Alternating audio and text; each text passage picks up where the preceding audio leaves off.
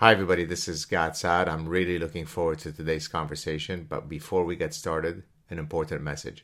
If you've been following me for any length of time, you know I believe certain ideas need to be shared. This is one of those ideas.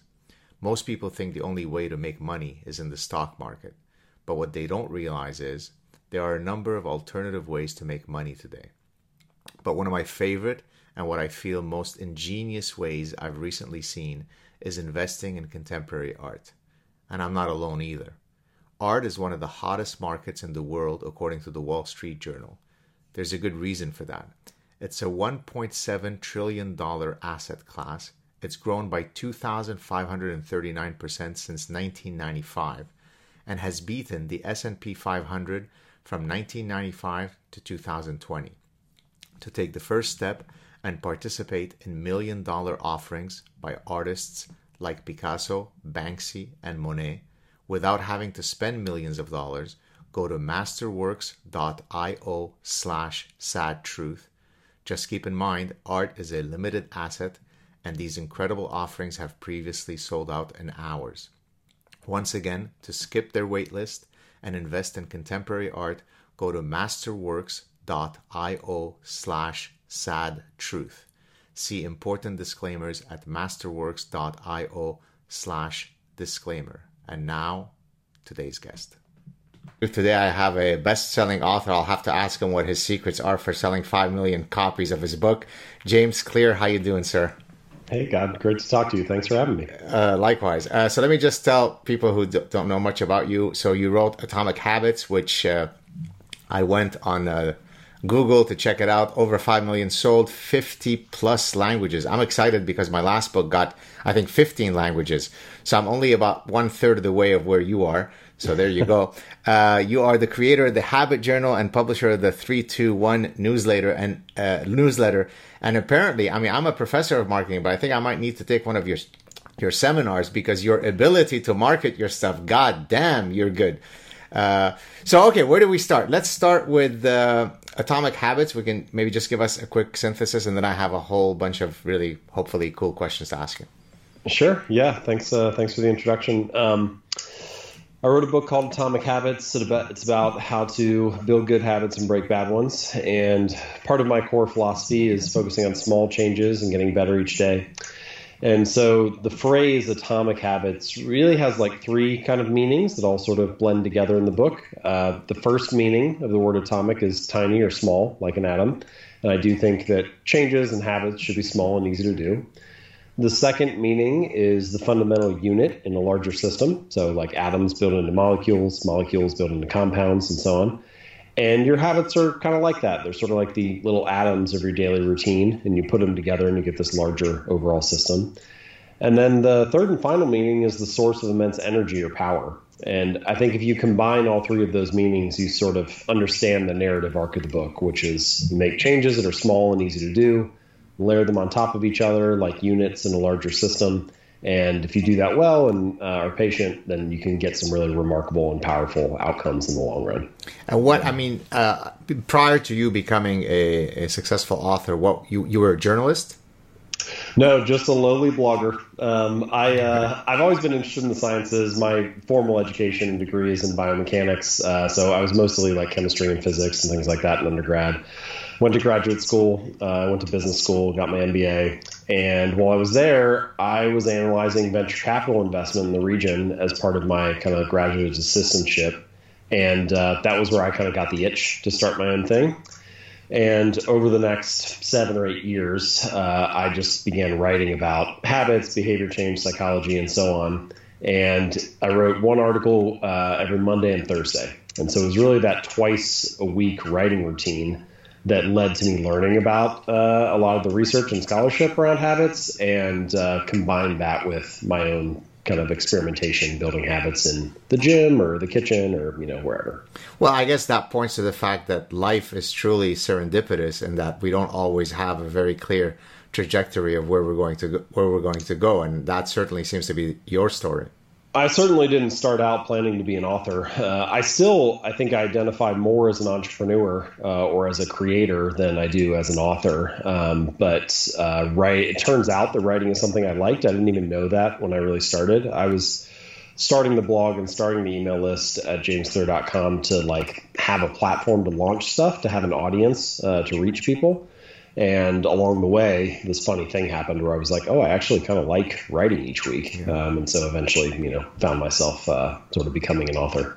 I'll talk about the beauty of being an author in a second, but I want to quickly tell you a personal story of that's actually linked to you. I walked into one of my favorite cafes with my wife a couple of days ago, and there was a book on the table from some other patron, and it was The Power of Habit, which I didn't know, but at first I thought it was your book because somehow, you have tunnel vision. When you're going to speak to the guy who's written about habits, you think every book about habits is that guy. I said, oh, that guy's coming on my show next week. And then it turned out that it wasn't you, The Power of Habit. But then another person heard me saying this, said, oh, what's your show? Who's the guy? And so on. So I ended up sitting with this guy, chatting with him for 30 minutes, reigniting his interest in psychology and the neurosciences. And it all started again from a serendipitous moment of me saying, oh, this guy's coming on my show. So one of the things I talk about in my next book is that life is a playground. And so you really need to take all these wonderful opportunities to connect with people. What are your thoughts on that? Oh, absolutely. I think it's easy to get out of that mode of seeing life as play. It's easy to feel like things are responsibilities, that you have to go to work or, drop your kids off at school or drive them to practice or, I don't know, all these different obligations that we have. But it always feels much lighter, much more inspiring to feel like you get to do those things, right? I get to go to work. I get to drop my kids off. I get to go to their practice. And as soon as you view your obligations through the lens of play, life becomes much, I think, lighter and more joyous. And I say that as like a reminder to myself. It's very easy to take yourself too seriously, and I always find that I'm having better days when I'm viewing things as play rather than as work. Well, I'm so glad you said don't take yourself so seriously, because people confuse that, not taking yourself seriously as not being a serious person. They're very different things, right? When I put on my professorial hat and I'm writing some, fancy scientific paper, I can be as austere and professorial as I need to be. And when I go to give a talk at Stanford Business School, I can be about as professorial as one can get. But yet, if anybody, I don't know if you follow any of my stuff, I make fun of myself, I joke around, I do satirical pieces. A lot of people say, oh, that's not becoming of you as a fancy schmancy professor. And I think that that's such a bad way to view life, right? It in no way detracts from the seriousness of my professorial career to also recognize that I'm a multifaceted creature who's a child at heart, who plays. My scientific word is a form of play. So I'm so glad that you view life in similar lenses. There's a great talk by John Cleese, the comedian and writer, where he says like something to the effect of, I don't know what being dead serious all the time gets you. And his point is like, it's actually easier to learn if you have humor mixed in. People are more engaged when they're laughing. They're paying more attention. Their energy is like lit up. They're in a better position to learn, experience life, and take in all the stimuli around them when they're in a good mood. And so, I think it's much better to be playful and joyous than to be serious all the time. It also, we're all going to make a lot of mistakes. Like you're gonna get a lot wrong. So if you're gonna be serious all the time and act like you're gonna get it right every minute of the day, it's a tough expectation to reach. We're all human. Yeah. Just to go back to when you said about how much you enjoyed writing, and then I want to drill down about some of the more technical aspects of your book. I often tell my wife that, the need to write for me is akin to if you're thirsty and you need to drink, or if you need to go to the bathroom. I get this immediate sudden urge of I need to be creative. And then I go to a cafe and I'll sit down for 4 hours. I'll do some work on, my next paper or next book or whatever. And then I really feel a sense of relief that I've done it. Do you follow that feeling? No, that resonates a lot. I'm kind of in the middle of this right now because I'm working on a second book, and the days when I do the work, even if one of the hard things about working on a book or a long-term project like that is you sit down and you work hard for 4 hours or 8 hours or whatever it is, and it's still just as much a mess as when you started. Yeah. And you have to do that for like 200 days in a row before it starts to look like it's starting to coalesce and come together a little bit more. And so it's challenging to show up and do that on such a big long-term project. But on the days when I sit down and I do the work, I feel, there is some deeper sense of relief, because you know that you're making progress, even if it was smaller than what you had hoped. And on the days when I don't write, when I don't do the work, that's when I have this kind of persistent underlying tension that is not getting resolved. And it's because you know you're not advancing, you know you're not making progress on it. And so in that sense, doing the work, doing the writing is like a release valve. You know, everybody has a different writing process with some commonalities. One of the things that I do when I have a section that I need to fix or go back to, I just put XXX : right? So then that way I can go back, use the search index, thing, and then I'll start numbering them. XX. It's like a placeholder in the manuscript for you. Exactly. You just go back and you can fill it out later. Exactly. So then I will have XXX1, XXX1. XXX2 and so on, and sometimes it goes to XXX 147. So I know that if I did nothing else, there's 147 places that remain an utter mess that need to be cleaned up. And as each of these scaffoldings are being cleaned, it's akin to a building, right? I mean, I was driving once with my wife in an area in Montreal that's now really sprouted. And I say, it's unbelievable how they can put up these buildings in a year. And then she looked at me and she said, well, some people will say it's unbelievable that you could write the books that you write. And it's a similar thing, right? Because as you say in your 1% thing, I mean, you start with one stone, you start with the first strike of the on your laptop, and then it's one sentence, and then it's one paragraph, and then one day someone is sitting at a beach somewhere reading your book. It's really magical. It's transcendental. It is in some ways. It's crazy how, you sit down and, I mean, a book is just built one sentence at a time, the way the building is built one brick at a time. And so you just need to carve out time to write those sentences. And there is something very magical about it once it's done, to see it spread around and, people in various countries enjoying it and so on. It requires an extreme amount of delayed gratification, because you have to spend years researching it and writing it and revising it. And then you've got the whole, depending on, if you want to do a big launch or not, you have like the whole marketing side. You got to do all these interviews and prepare everything, social media posts. And you're doing all of that before you've even sold a copy, before you even get to launch day. But if you're willing to do all that and do those stages well, then after launch day, it's just a ton of fun. It's an interesting process. What is it? So in my case, so I'm now working on my 5th book. My first 4 books, 3 of them were very much within my scientific area, applying evolutionary psychology to, human behavior in general and consumer behavior in particular. And so I had those credentials coming in that's what I've spent my life doing. And then my 4th book, it's about, having spent nearly 3 decades as a professor, seeing the war on reasons on campuses, and therefore developing a framework for understanding how these, what I call idea pathogens or parasitic ideas, start at the university and then spread to every nook and cranny of society. So I had that personal and credentialized history to say, okay, I can write about this. In my 5th book, and I'm going to come to a question in a second for you, in my 5th book, which I'm now working on, I felt a bit more insecure in that it is kind of a self-help book, although very, highbrow science. And I felt, why would someone want to, why am I going to be the dispenser of advice, right? And then I thought, well, but I do have life experiences. I am a psychologist.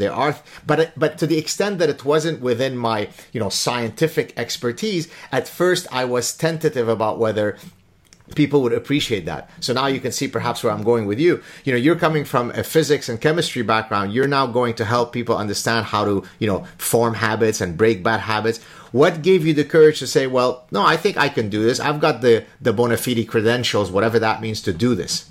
Yeah, it's a great question. I definitely felt all of that early on. I had a friend tell me something very important when I first started writing about it. Like I said, I wrote 2 articles a week on it for a couple of years before I got the book deal and ultimately wrote Atomic Habits. And when I was just starting out, I had all those questions, like, who am I to write about this? And he said, well, the way you become an expert is by writing about it every week. And that was kind of an interesting lens for me to think through. Think about anybody who goes through a PhD program or, professors putting out research and papers consistently. It's the act of doing the writing and the research, day in, day out, year in, year out, that leads to the learning and the development of expertise in that particular field. And I was like, it is kind of true. After I had done 2 articles a week for a couple of years, yeah, there actually aren't that many people who've written 100 plus articles on habits and behavior change. And so relative to the average person, I had studied and read a lot more of that. I also think my primary focus, I'm not an academic, and so my view is to try to be a bridge between the academic research and the science and practical application. And I feel like the main value add that I provide in my little sliver of the universe, people have been writing about habits for many, many years, and they're going to keep writing about them for many years after this, and I'm just playing a very small role. And my little role, I think, is to try to provide ideas or distill ideas in a way that's easy to understand and easy to apply. And so my primary focus, especially for a book like this, is am I helping the reader do something useful, right? Like the question that I kept asking myself, if I ever didn't know what to write for a particular chapter or a particular section, the question I just asked was like, what is the object of the reader's desire? And in my case, the reader's desire is to either build a good habit or break a bad one. And so if what I'm writing, if the next sentence does not help them advance toward building a good habit or breaking a bad one, then I should cut that sentence. And so it's really, I guess my primary lens is really about being useful and practical. And that's a little bit different than what a lot of the academics are trying to do. Right. And so I feel like we both of us have different roles to play, and both are important. And that's kind of my position or role. Yeah, we'll talk in a second about your thoughts about what constitutes useful ideas. So I'm glad you prompted us for that. Look, in academia, there's no reason why academics, even though they're obviously creating new knowledge, adding to the core knowledge of their discipline. I think there is a premium to actually engage in faux profundity, because that demonstrates somehow that, if it's more impenetrable, then it must be more deep, right? And so it is true. Look, if I'm writing an academic paper that involves a lot of fancy mathematical, modeling or data analyses, there's no way that I can soften that. It's just technical language that you either know or don't know. But in your just regular writing, what is the problem statement? What are the practical applications of this research? I'm housed in a business school. Even though we do very theoretical research, it should be wedded. It should be coupled to reality. And yet that's almost frowned upon, because if you are obscurantiste, we say in French, like you're obscuring, then somehow you must be profound. And so I don't think there should be attention. I think that even academics should be pursuing what your goal was. I understand that you're not coming up with the primary research, but the fact that you are thinking, is this helpful? Is this valid? Is this applicable? I think we should all be thinking that, even within the hallowed ground of the ivory tower. I believe that very strongly, and I think you start to realize that there are competing goals that people have, or there are different objectives, different reasons why people do things. And so, in some cases, actually the primary objective of publishing this paper in a particular academic field might be to gain status and prestige within that field. It might be to gain the respect of peers, or, to gain tenure or the respect of other people in the department. It's actually less about delivering a useful thing to the end reader, and more about how it appears to the rest of the peer group. I think that's a shame in some cases. And who am I to tell people what to do with their careers? Like, it seems like that's how academia is set up to some degree. But my role, I think my objective is to try to be as useful as possible and to distill that in a simple and easy to understand way. Are there any, so you know how they say physicians heal thyself and so on. So the guy who wrote Atomic Habits, how well are you in adhering to your own tenets? It's a great question. I think this is actually one of the misconceptions people have a lot. It's like, oh, you wrote a book on habits, so your habits must be like perfectly dialed in. But my publisher had a great line. I was talking to her as I was writing the book and saying, man, it's so ironic that writing this book is kind of like wrecking some of the habits in my personal life, because I'm spending so much time focused on the book. And she said, we write the books we need. And I really feel that deeply. Like, I have always considered myself and my readers to be peers. The reason that I feel like I can write about these topics in a way that resonates with some people is that I have dealt with all the same problems that they're dealing with. Like, I struggle with all the same stuff that everybody else struggles with: procrastinating, or not being consistent, or having a habit and sticking to it for a few weeks and then falling off course and needing to reclaim it. Like, these are all things that we all have dealt with, and I have dealt with them plenty myself. And so there are some areas of my life where I feel like my habits are pretty well dialed in. Like I've had a pretty good fitness and strength training habit for the better part of a decade now. Nutrition is one that I've always struggled with, and just in the last year, starting to get that on track. Sleep is one that I've always been pretty good at. Writing comes and goes. I've had periods where I've had a really good writing habit for a couple of years, and then I've had a period where I've been off. So, it depends on the habit, but I have experienced the highs and lows of it, and I think from most sides. Yeah. Well, I recently, so over the past, on January 1st of last year, I started a very strict weight loss journey, which if we use January 1st as the date of beginning, then I've lost about 55 pounds. But then if we go a bit further back to about a year or two earlier, when I was kind of dilly-dallying, then I've lost almost 80 pounds. And I've kept it off. I'm now at the weight that I was perhaps in 95, 96. And I think, although, and forgive me, I haven't yet had a chance to read the book that you've sent me, and I will go through it. I kind of peruse through it. So sure. I want to give you what my strategy was, and I'm almost certain there's going to be elements of it that you would have covered in your book. So number one for me, it was behavioral specificity. So it's not just, I'm going to eat healthier, because that's so vague as to it's almost impossible to instantiate. How do I measure that? Whereas if it was, my wife is now going to help me. We're going to track everything on myfitnesspal.com. This is not a plug for them. I'm not being paid by them, but I am using them, so give them kudos. So at the end of the day, we know, I've eaten 1,685 calories. She keeps track of every single thing she's putting in the food. So there's an ally that's with me that is helping me, right? Everybody around me is not eating pasta all day, because then it's like the alcoholic who's seeing everybody drinking, right? Sure. So number one, there's an ally. Number two, there's behavioral specificity. Number three, I altered my thinking from, oh my God, I'm well over 200 pounds. I'm never going to be able to break this, solve this. I broke it into small parts. Look, if today I'm less than I was a week ago, it's a win. My blood pressure is going to go down a bit. By managing the size of the Mount Olympus that I have to climb somehow, and then suddenly you check, and my God, I've lost 20 pounds, 30 pounds, 40 pounds. So how do these things fit within some of the stuff that you're talking about in the book? Yeah, those are beautiful examples. Congratulations, by the way. Thank you, sir. It's fascinating to me to hear stories like this from people like yourself, or occasionally I'll hear from, I'll do a talk and readers will come up afterward and they'll say, I have so many things in your book. I was doing that already with like my running habit or something like that. And you like kind of helped explain it or put a language to it. And I always find that very affirming, because I wanted to mention this a minute ago when we were talking about academia and some of those things. For me, the ultimate test of an idea is, does it stand up to reality? Does it work in the real world? And there are many things that we can learn from lab-controlled experiments and from research data sets and all kinds of stuff like that. But ultimately, what I really care about is, can I apply it? Can I use it in my personal life? And I think most readers are in that position as well. And so I spent a good deal of time when I was writing the book analyzing the research, looking at what the previous study said, looking at what previous authors had written, trying to get a feel for the literature and where everything was at. But then every time that I came across an idea, I tried to stress test it with, does this like pass the sniff test of reality? Does this feel like something that actually works in the real world? Is this something I can use or have an example of somebody using? And so the book is broken out and kind of organized primarily around what I call the 4 laws of behavior change, which are make it obvious, make it attractive, make it easy, and make it satisfying.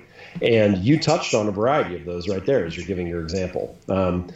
Making it obvious is about making the cues that trigger your good habits obvious and easy to see. Having MyFitnessPal on your phone is, I'm sure there are notifications, the app is right there, like it's making it more obvious for you to open it and pick it up and track it.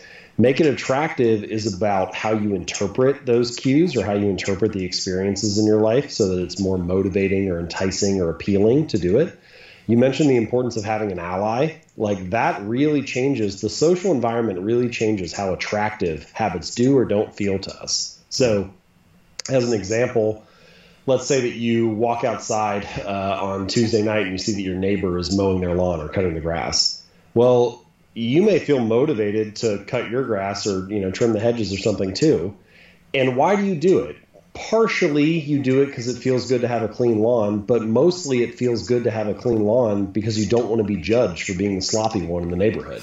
And so it's actually that social expectation of others that helps you stick to that habit of cutting your grass. And you might do that for 20 or 30 or 40 years, however long you live in that house. Like, we wish we had that level of consistency with some of our other habits. And so the social environment is really crucial for making it attractive. Making it easy is the third law, and you mentioned, scaling it down. Am I making progress this week? Am I a little bit lighter this week than I was last week? Versus, trying to focus on the total amount of weight that you want to lose. And there are many strategies and things we can talk about for how to do that. And then the fourth and final one is making it satisfying, and this is really about having some form of pleasure, reward, something that feels good so that you have a positive emotion and your brain can mark that experience and say, hey, that's worth repeating again next time. Right. Because not everything in life is rewarding. Some things are just kind of neutral and don't mean a whole lot. Some experiences are negative and have a cost or a consequence. And if a behavior is not rewarding in some way, it's difficult for it to become a habit because your brain has no reason to want to repeat it again in the future. So those 4 stages: make it obvious, make it attractive, make it easy, make it satisfying. I think they give you kind of a high-level view of how to build a good habit or make it more likely that behaviors will stick. Have you thought about, for these 4 laws, so one possibility would be that they are each equally weighted in your likely success. Another one would be, no, law 3 is actually as important as the other 3 laws. Have you ever thought about sort of attributing importance weights to those 4 laws? That's a great question. I don't think I've ever been asked that before. That's why I'm Saad. I have not assigned weights to them myself. My suspicion is that the first and the third laws are of greater importance if we're talking about things that you can do, like ways that you can design your behavior. It's not that the second and fourth laws don't matter. They do. It's just that it's more likely that you have less control over those. And so it's harder to influence them. But the first law is heavily influenced by environment design. So the question I like is, what is this space, what behavior does this space encourage? And so it's like, if you walk into a living room, all the couches and chairs face the TV. So, people wonder why they watch too much television, but it's like, what does this space encourage? And so there are many different things that you can do to design. You can have the healthy food on the kitchen counter instead of the junk food. You can take the beer and put it on the lowest shelf in the fridge where you're less likely to see it. You can keep your phone in another room until lunch each day so it doesn't distract you in the office. There are all kinds of environment design changes you can make. And so that one is very heavily under your control.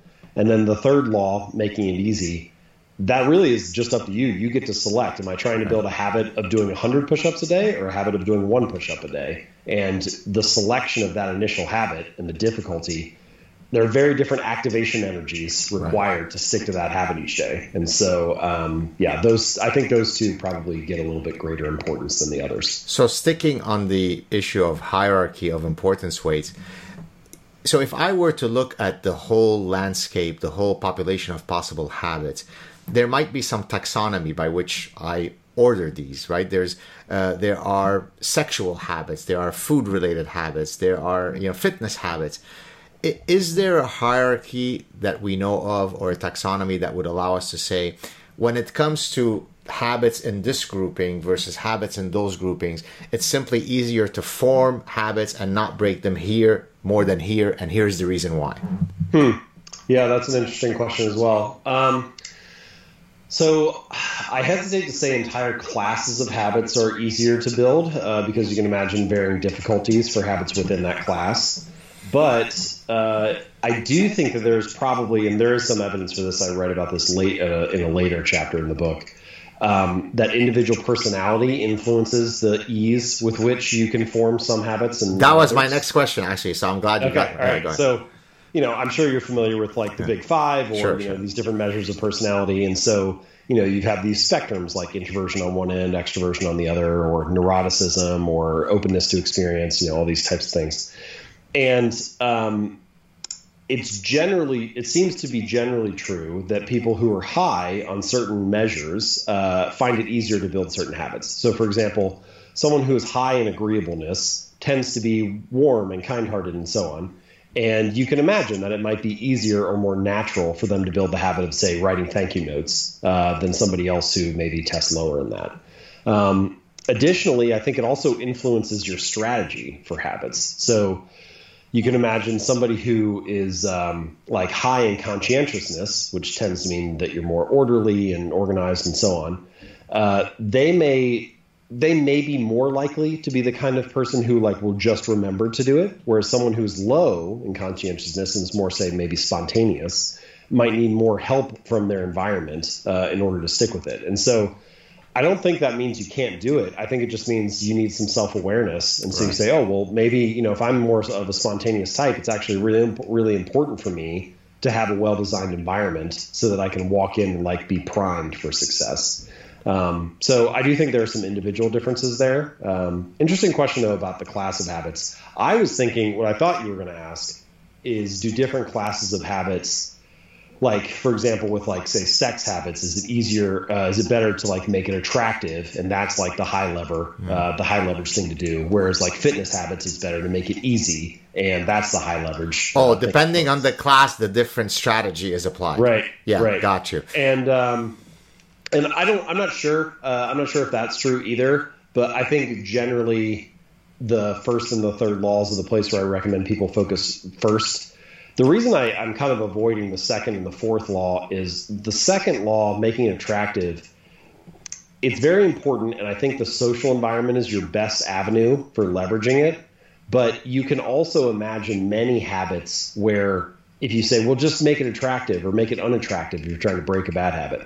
Well, imagine like eating a donut. You're like, well, just make it unattractive. Well, it's kind of hard to do that because you already know, your brain already knows that it's sugary and tasty and so on. Like, what are you just going to you're just going to forget how a donut tastes? So it's usually more effective to focus on some of the other areas first.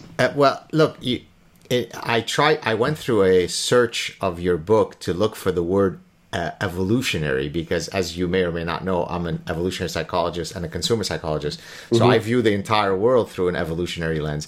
Nothing is decoupled from our evolutionary mechanisms, which is viewed as surprising, if not heretical, to most social scientists. It amazes me that most social scientists still exist in a world where biology applies to every known species other than human beings. Somehow human beings live on a supraplane where biology ceases to exist. And certainly where I'm housed in the business school, biology, what do you mean biology? Biology doesn't matter in the business school. Oh, I didn't know that. I didn't know that financial traders and employers and employees and consumers exist above their biology. They transcend their biology.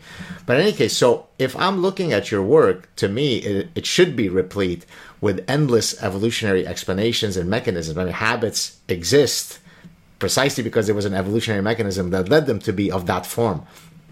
And yet, in your book, I mean, I saw you referred to Darwin at one point and so on. It's not steeped, it's not rooted in evolutionary theory. So what are your thoughts? Why wasn't it? And would you have altered that? And so on.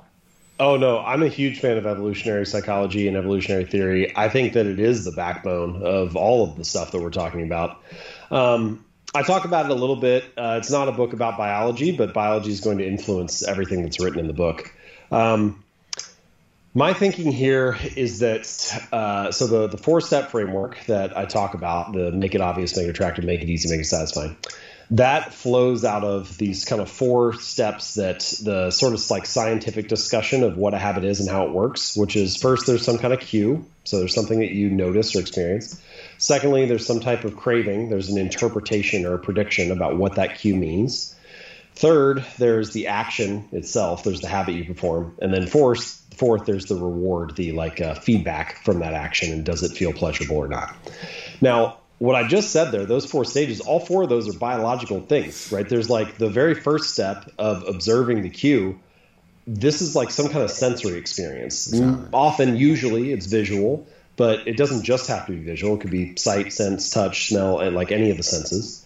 Well, sorry, forgive me for interrupting you, James. Yep. Perceptual biases our biases precisely for evolutionary reasons, right? So I am drawn to the image of this girl that has facial symmetry versus this one that doesn't, or she's got the hourglass figure or she doesn't, or she smells the way that she does and I like it and she does. All of these things, these original first step that you're talking about, arise because of evolutionary reasons. Absolutely. Yes. Everything's founded in biology. You can't, as you were kind of jokingly saying a minute ago, like you can't transcend your biology. We're biological organisms.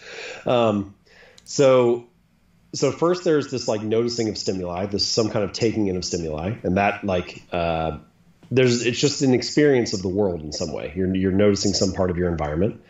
Then there's the interpretation of that stimuli. So this could be like a whole book in itself, right? Like how you're interpreting the world around you.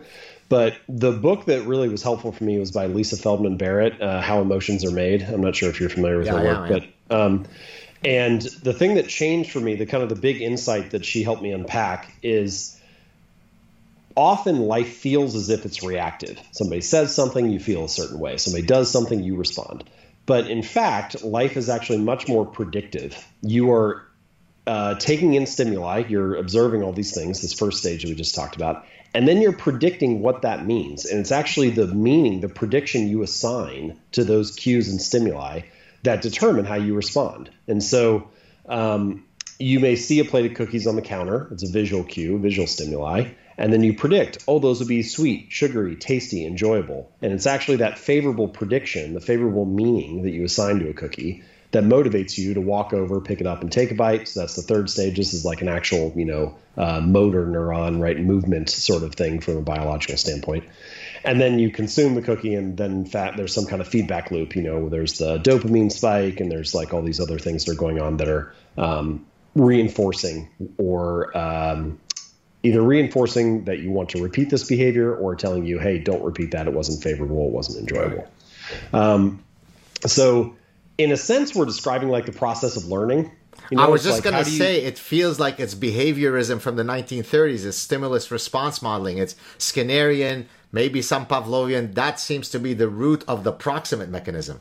I think that is the root, and that is where most of the discussion of habits has been over the last 100 years. The thing that I tried to add into it, and this is partially the Lisa Feldman Barrett piece, is that it's not just behavioral psychology. It's not just Skinnerian in its overview. Moods and emotions and feelings and interpretations also matter. There's the cognitive side. And that's what that second stage is meant to discuss and kind of give space for. It's not just about offer this cue and have this reward.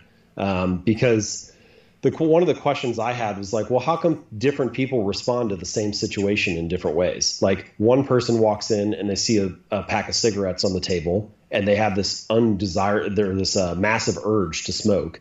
And then another person walks in and sees the same pack of cigarettes and they are like, I've never smoked a day in my life. Who cares? They just move on.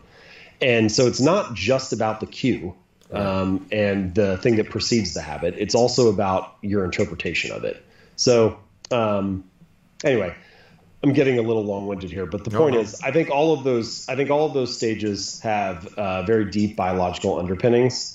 And the other thing that I would say is there's a whole section in the book where I talk about supernormal stimuli and some of the biological studies there, Tinbergen and so on. Okay, I didn't see all that. Okay, yeah. Great. So there's like a discussion about how that influences our habits as well. And we are living in this modern society where we're surrounded by supernormal stimuli, whether it's advertisements of a model that's in perfect lighting and has been photoshopped afterwards, or food that we eat that has heightened sense of flavor and smell and taste and so on.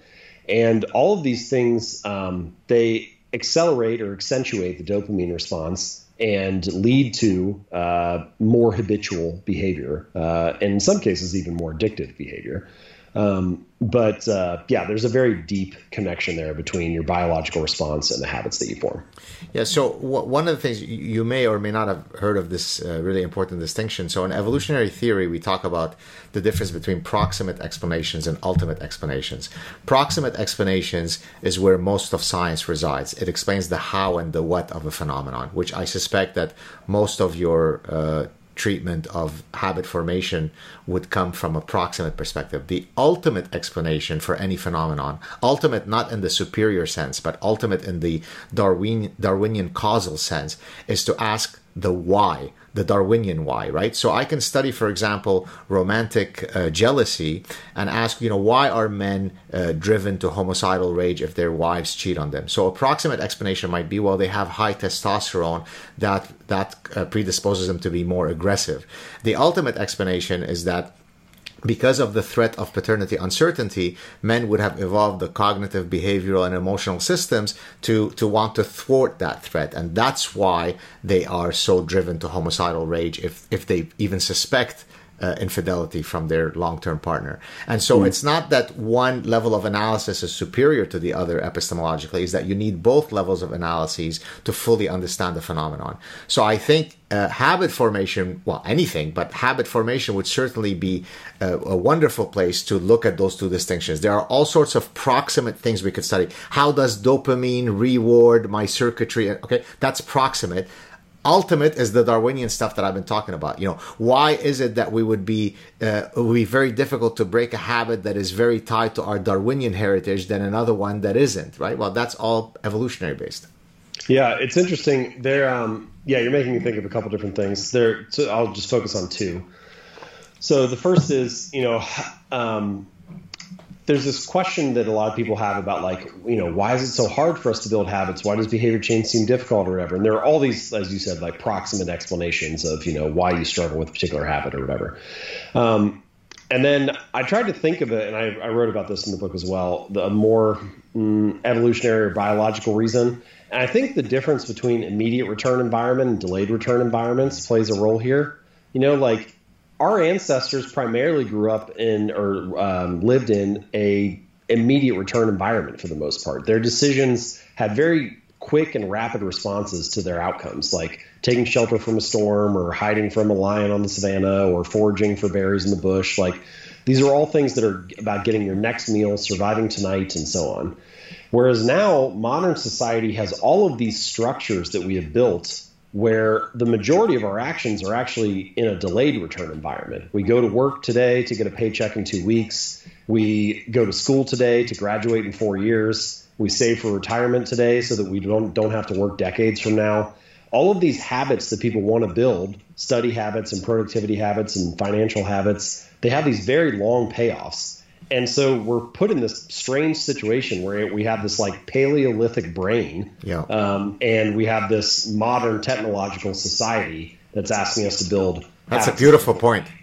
I like that. So I think that's part of the challenge, part of the difficulty, the root cause of the difficulty that people have with building behaviors is that we're living in a modern society with a Stone Age brain. And so the mismatch between the environment, what the environment. I was going to use exactly that word, mismatch. Go ahead. Yeah, the mismatch between what the environment is asking and what we are hardwired for, I think leads to some friction or challenges there. Yeah, so I loved your example. I'm going to call it now, and you can use it if you'd like. I'm going to call it temporal incongruity, right? Your example is exactly that, right? I want it now is how my brain has evolved because I don't have a long window. I'm myopic in my temporal lens versus what you said, which is we're planning for the future and so on. But the mismatch hypothesis, that's actually the actual name of it in evolutionary theory. The mismatch hypothesis explains a lot of problems we get into in today's world. And actually, that's something that I talk about in my next book that I'm currently working on. So, and you probably already know this, but maybe some of our viewers don't, so I'm saying it more for them. We've evolved in an environment of caloric scarcity and caloric uncertainty that lead to our gustatory preferences being that I want a lot of fatty foods and I want to hoard it. In today's environment where there isn't caloric scarcity or caloric uncertainty, that mismatch then creates colon cancer and heart disease and diabetes and the rest of the big killers. And so if we address that mismatch, we get rid of a lot of our problems. Are there other examples that are linked to the mismatch hypothesis other than the temporal incongruity one that might explain why we don't stick to some of our habits? Yeah, that's an interesting question. I think, first, just on the food point that you just made, which is interesting. think of how strange of a time this is in history in terms of like consuming calories. For all of human history, it was the case that if you ever wanted to consume calories, you had to expend calories to get them. You had to go hunt for the food or forage for the, vegetables or whatever. But now you don't have to expend any calories. If you want, you can just tap a button on your phone and continue sitting on the couch and the food will be delivered to you. It's a very strange mismatch compared to how we have historically consumed food. Okay, to your question about are there other things environmental mismatch-wise?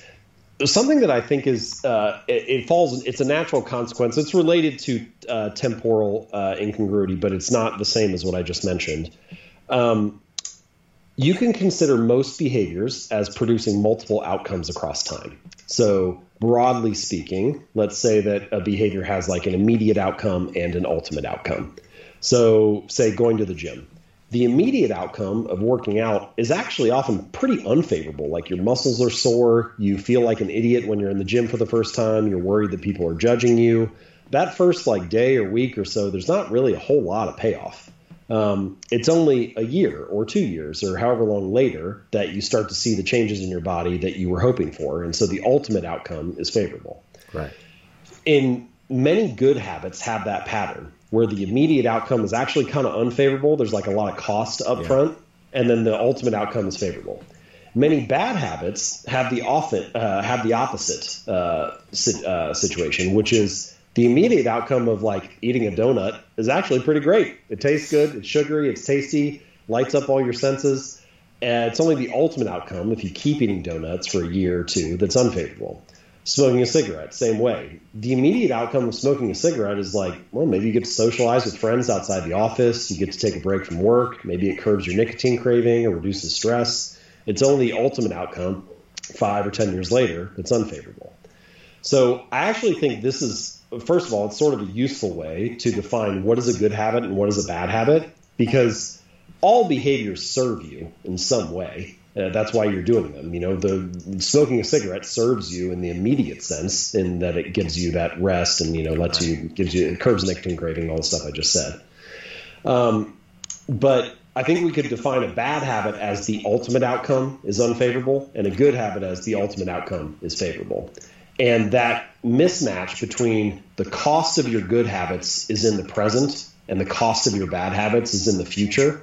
That, I think, also ties into this immediate return, delayed return thing, this like Paleolithic brain we have, where it's like, well, why does it seems so easy for me to slide into bad habits. Right. And it's like, yeah, well, you're prioritizing immediate rewards. This is what you're wired to do.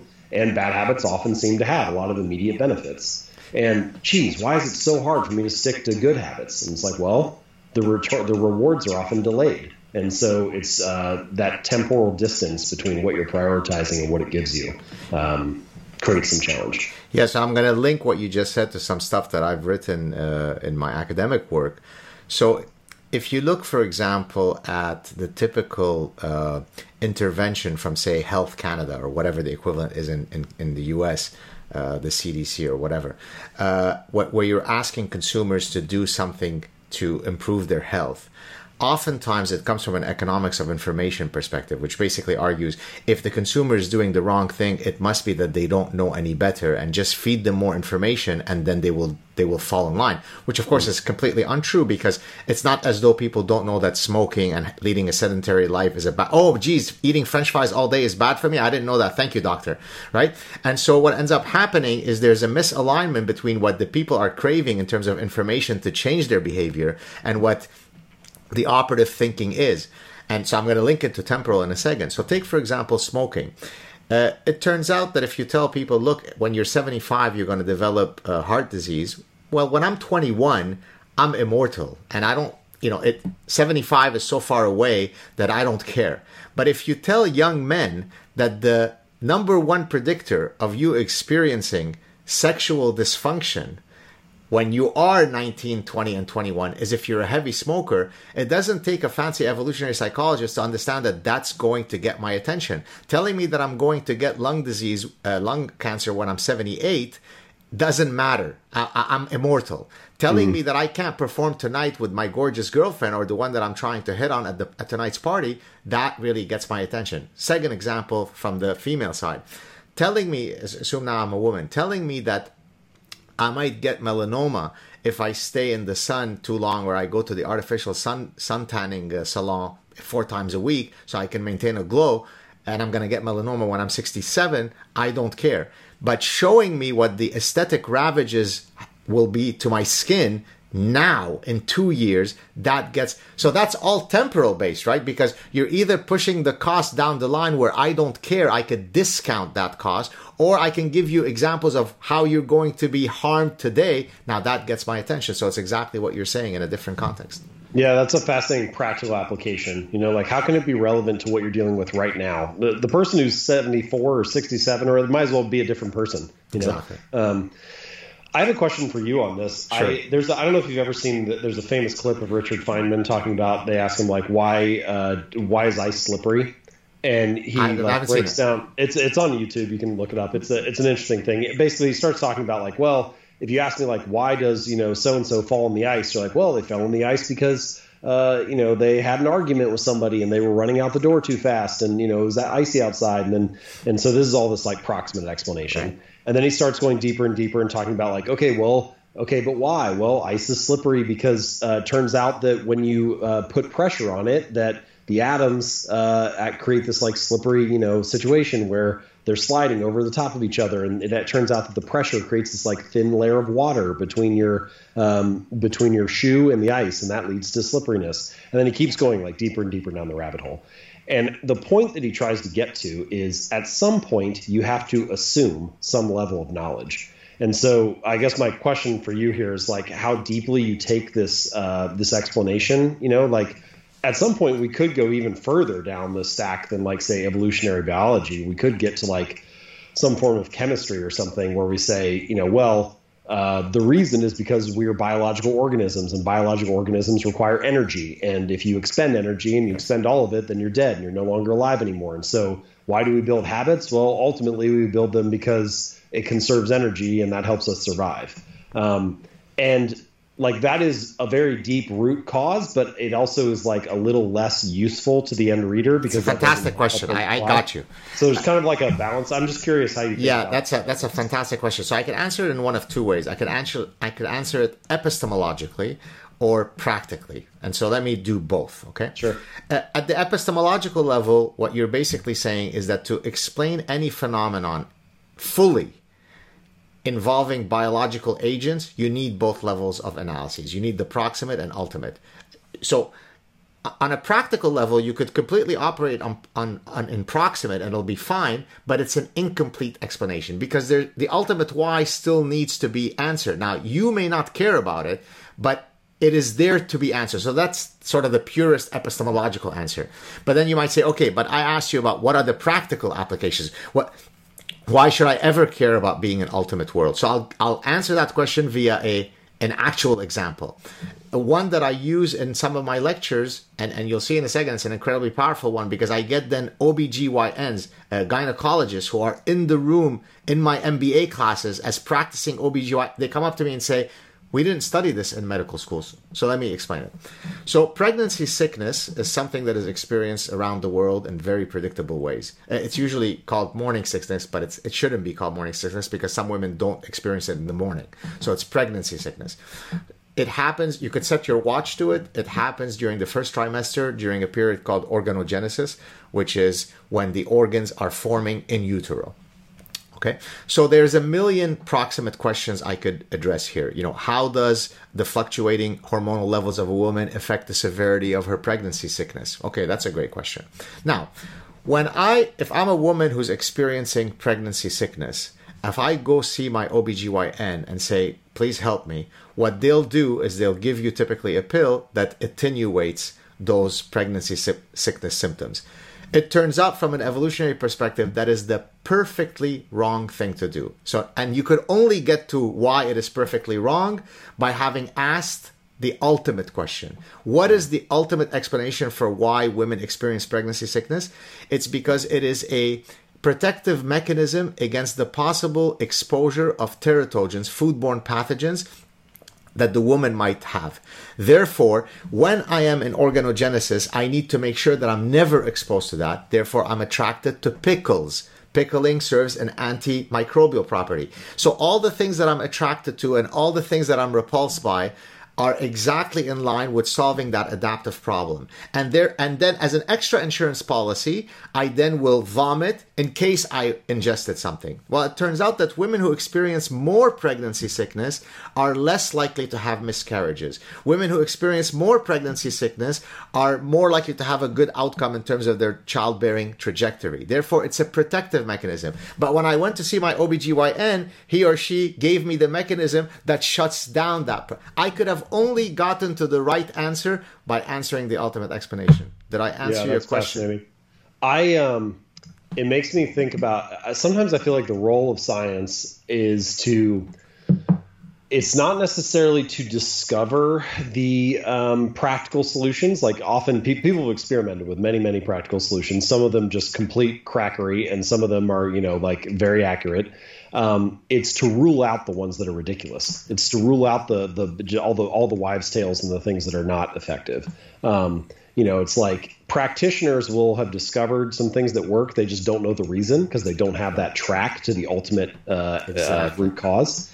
And only by knowing the ultimate cause can you be sure that the proximate answers are on the right trajectory. Bingo. You got it. That's exactly right. Beautiful.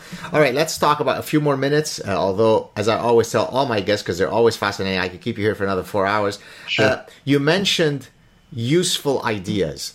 So I want to break that down, and I want to link it to some. So one of the things that I do I should probably do it in my undergraduate classes, but I do it in my graduate classes. I assign to them a paper titled "That's Interesting!" where a sociologist had come up with a framework, 12 criteria for deciding what constitutes an interesting research question, right? Because you and I can say, oh, that's an interesting topic to study, or that's not an interesting, but how do we judge that, right? And so he came up with a framework, and most of his 12 criteria were of a surprise nature. We expected A to be correlated to B, but it wasn't. Aha, that's interesting. We expected these two things to be unrelated, but they were, that's interesting. So it's kind of a counterintuitive, right? And of course, those are not the only criteria by which we judge how interesting research is. So is there a similar taxonomy that you can use to answer the question, this is useful, this is not useful? I think so. I feel like the first question, my only hesitation is that I think it's a very personal answer. So the first question is always, what are you optimizing for? True. And that's going to be a very different answer depending on the person. Some people optimize for making money. Some people optimize for free time. Some people optimize for love and connection, and any other infinite number of things that you could want to design your life around. But once you know the answer to that question, or once you have some clarity around what you're trying to optimize for, then you can start to determine whether a particular avenue or behavior or strategy is useful or not. So even this person who wrote that paper, I'm not sure what they are optimizing for. It sounds like surprise and delight and interestingness, is part of that. And so you get to a different set of answers than if you were trying to optimize for speed of application, for example. Like, what are the insights that could be applied most readily or most quickly? So I think that's probably the first place to start. There are some other things I think about, though, more generally outside of that line of questioning. Like, the first one is, can people actually use this? Like, is this something that can be implemented? And you'd be surprised how many strategies sound good, but they actually just can't be applied that readily or that easily. The other one, and this is more of a probabilistic thinking piece, is, does this have a likelihood of paying off in the relevant time period? There are a lot of strategies that will pay off at some point, but you may not be interested in it paying off 17 years from now. You're interested in, can this pay off for me in the next 6 months? Right. And that changes the set of strategies that you should follow. So the relevant time period that you're talking about changes the answer. Yeah, so there are a couple different things that you can run, or questions or lenses you can run that through. I wonder though if there are some things that, so you said you were talking about, depending on what you wish to optimize, will determine what is useful, and I agree with that. As a matter of fact, the field of operations research is all about what is the objective function that you're trying to optimize. So you're exactly right. But I suspect, though, that there are some things that are universally useful. So, for example, if there is a way for me to live my life as to minimize regret, something that I talk about in my next book, I suspect that we all agree that we would be better off living life with less regret rather than more regret. So, notwithstanding the individual differences across us, I suspect that there might be some universal markers of what is considered useful. Yeah, I think one lens this is the second chapter of my book, I talk about this concept of identity-based habits. And I think this is an important lens to look at your behaviors through, and I would consider it to be something relatively universal, as you're mentioning here, which is basically instead of starting with the result that you want, I want six-pack abs, or I want to double my income, or whatever the thing is, instead of starting with that, start with the type of identity that you want to reinforce. Who is the type of person that I wish to become? And which behaviors reinforce that desired identity?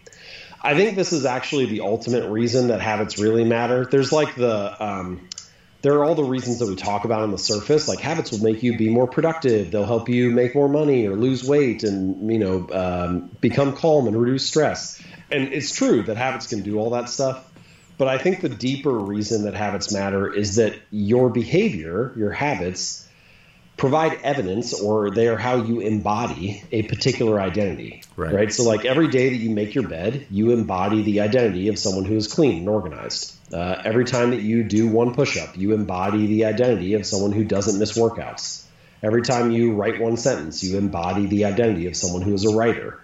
And this is why I say, the real goal is not to run a marathon. The goal is to become a runner. The goal is not to write a book. The goal is to become a writer.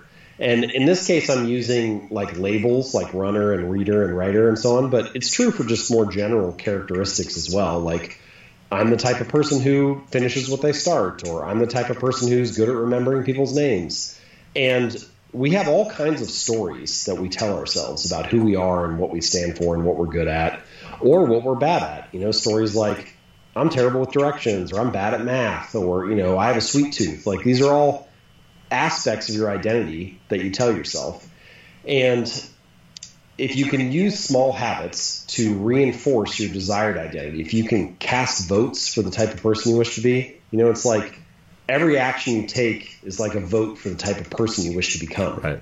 And so, no, doing one push-up does not transform your body, but it does cast a vote for, I'm the type of person who doesn't miss workouts. And that's meaningful, even if the physical transformation isn't there yet. So I think that lens is a relatively universal way to look at behaviors. Yes. How do I determine if this is useful or not? Well, is it reinforcing my desired identity? And if it is, then I would say it's a useful behavior. Well, that answer was very useful. Genuinely, because it sort of encapsulates that whole concept. Two last questions for you. One a bit more substantive than the other.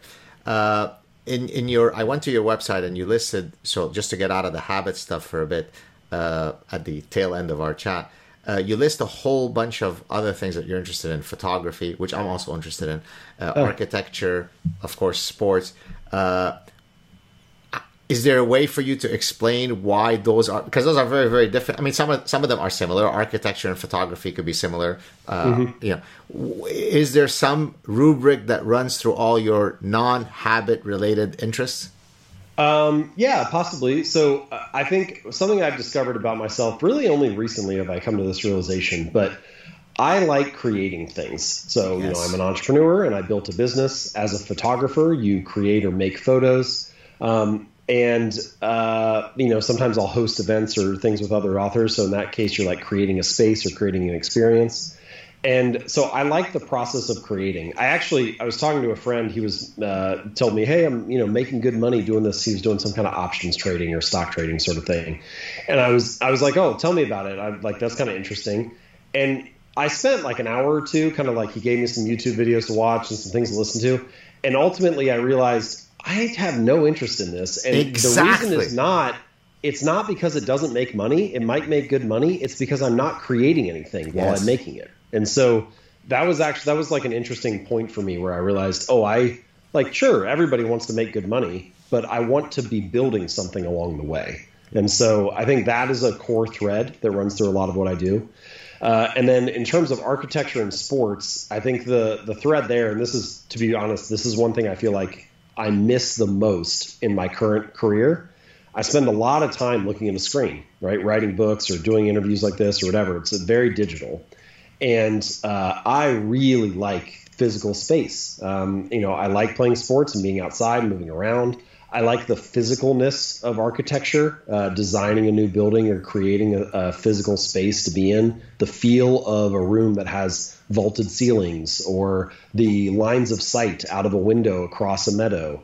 And so I think those elements, it's the physical world, the substantive reality of it that I really like. And I feel like any excuse I can get to just be outside more and enjoy physical space, I like that. And so I think those two things provide that part. Yeah, I love your answer. And the reason why I sort of went like this, because I've actually used a very similar example when describing some people that I know who are high-powered folks on Wall Street.